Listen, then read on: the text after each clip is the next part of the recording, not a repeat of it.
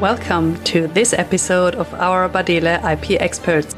In this episode, our IP experts Henry Selby-Lowndes and Preston Richard will share their insights regarding video conferences with the EPO.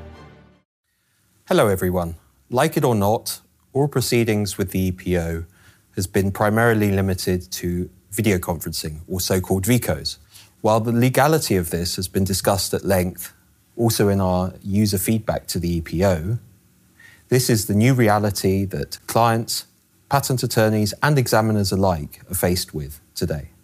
So I'm here with my colleague Preston Richard to share our own experiences of oral proceedings via VICO. So Preston, first question.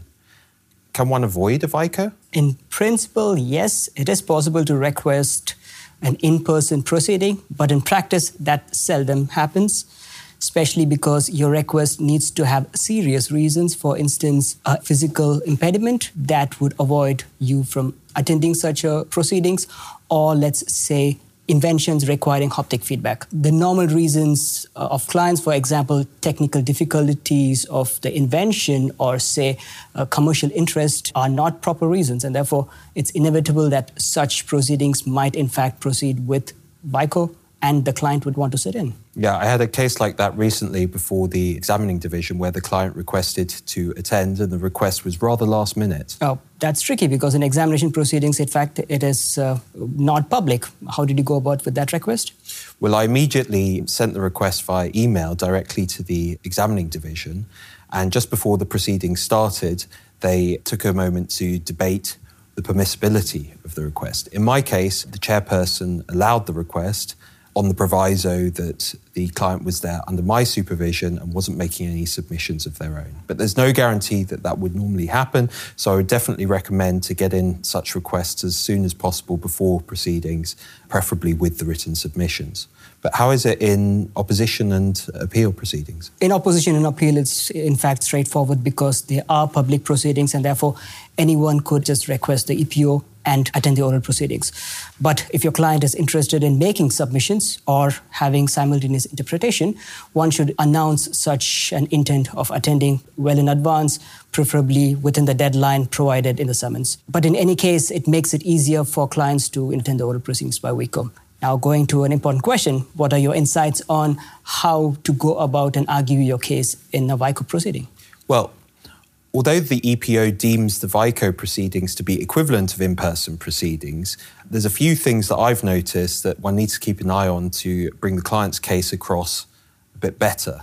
For example, hand gesticulations. These are very important in conveying a point, conveying a message, which can become a pivotal argument in the case. Yeah, it's also important, especially when you have a physical device, for example, the one like we have here. This is a game accessory, and in case I would want to explain that the pressing of this button would translate into a translation here, it's good to have a physical, tangible device in front of you rather than having to point to 2D images one after the other. For instance, if you want to point out to a passage or part of the figure, one should assume that the effectiveness of your point is primarily construed by speech and not by action. It is possible to use technical means, for example, screen share on the discretion of the chairperson, but again, the effectiveness largely depends on the other person's display mode, and it's not always possible that your point of view comes across as you had expected it to. Mm-hmm. So robust camera technology is very important so that the EPO picks up on all these nuances. By optimizing camera settings, one can ensure that the point is conveyed across in the correct manner. Yeah, that's why we've also got this VICO studio, which ensures the audio and video quality is at the highest levels to try and ensure that nothing gets missed. While yes, we do have a VICO facility where we can collaborate with our colleagues and clients in the same room, one should not assume that the others have it too. For instance, the members of the EPO might be joining the VICO through remote connections themselves. Therefore, when you're arguing a case, it becomes quite important to remember that when presenting your arguments, the other members of the division might have the usual disadvantage of working from home. Yeah, that's a good point. That's another danger of VICO proceedings. Sometimes they can become very fragmented, and that's why I try and consolidate all technical arguments and talk slowly and clearly in order to convey the message and get the point across. In inter partes proceedings, I even think it's quite effective to respond to the opponent directly because this helps maintain impetus and also ensures that the discussion carries on going. So what's your overall take on things? We have, of course, noticed that it's become increasingly difficult to overturn a preliminary opinion, and more so in a VICO oral proceedings. Therefore, my recommendation would be, in case of a negative opinion, in addition to your already made submissions, make sure to have fallback positions, use your team, and if necessary, be prepared to make on-the-fly amendments during the oral proceedings. Yeah. And being able to confer with the client either electronically or in person during the proceedings can obviously improve the chances of success in some cases.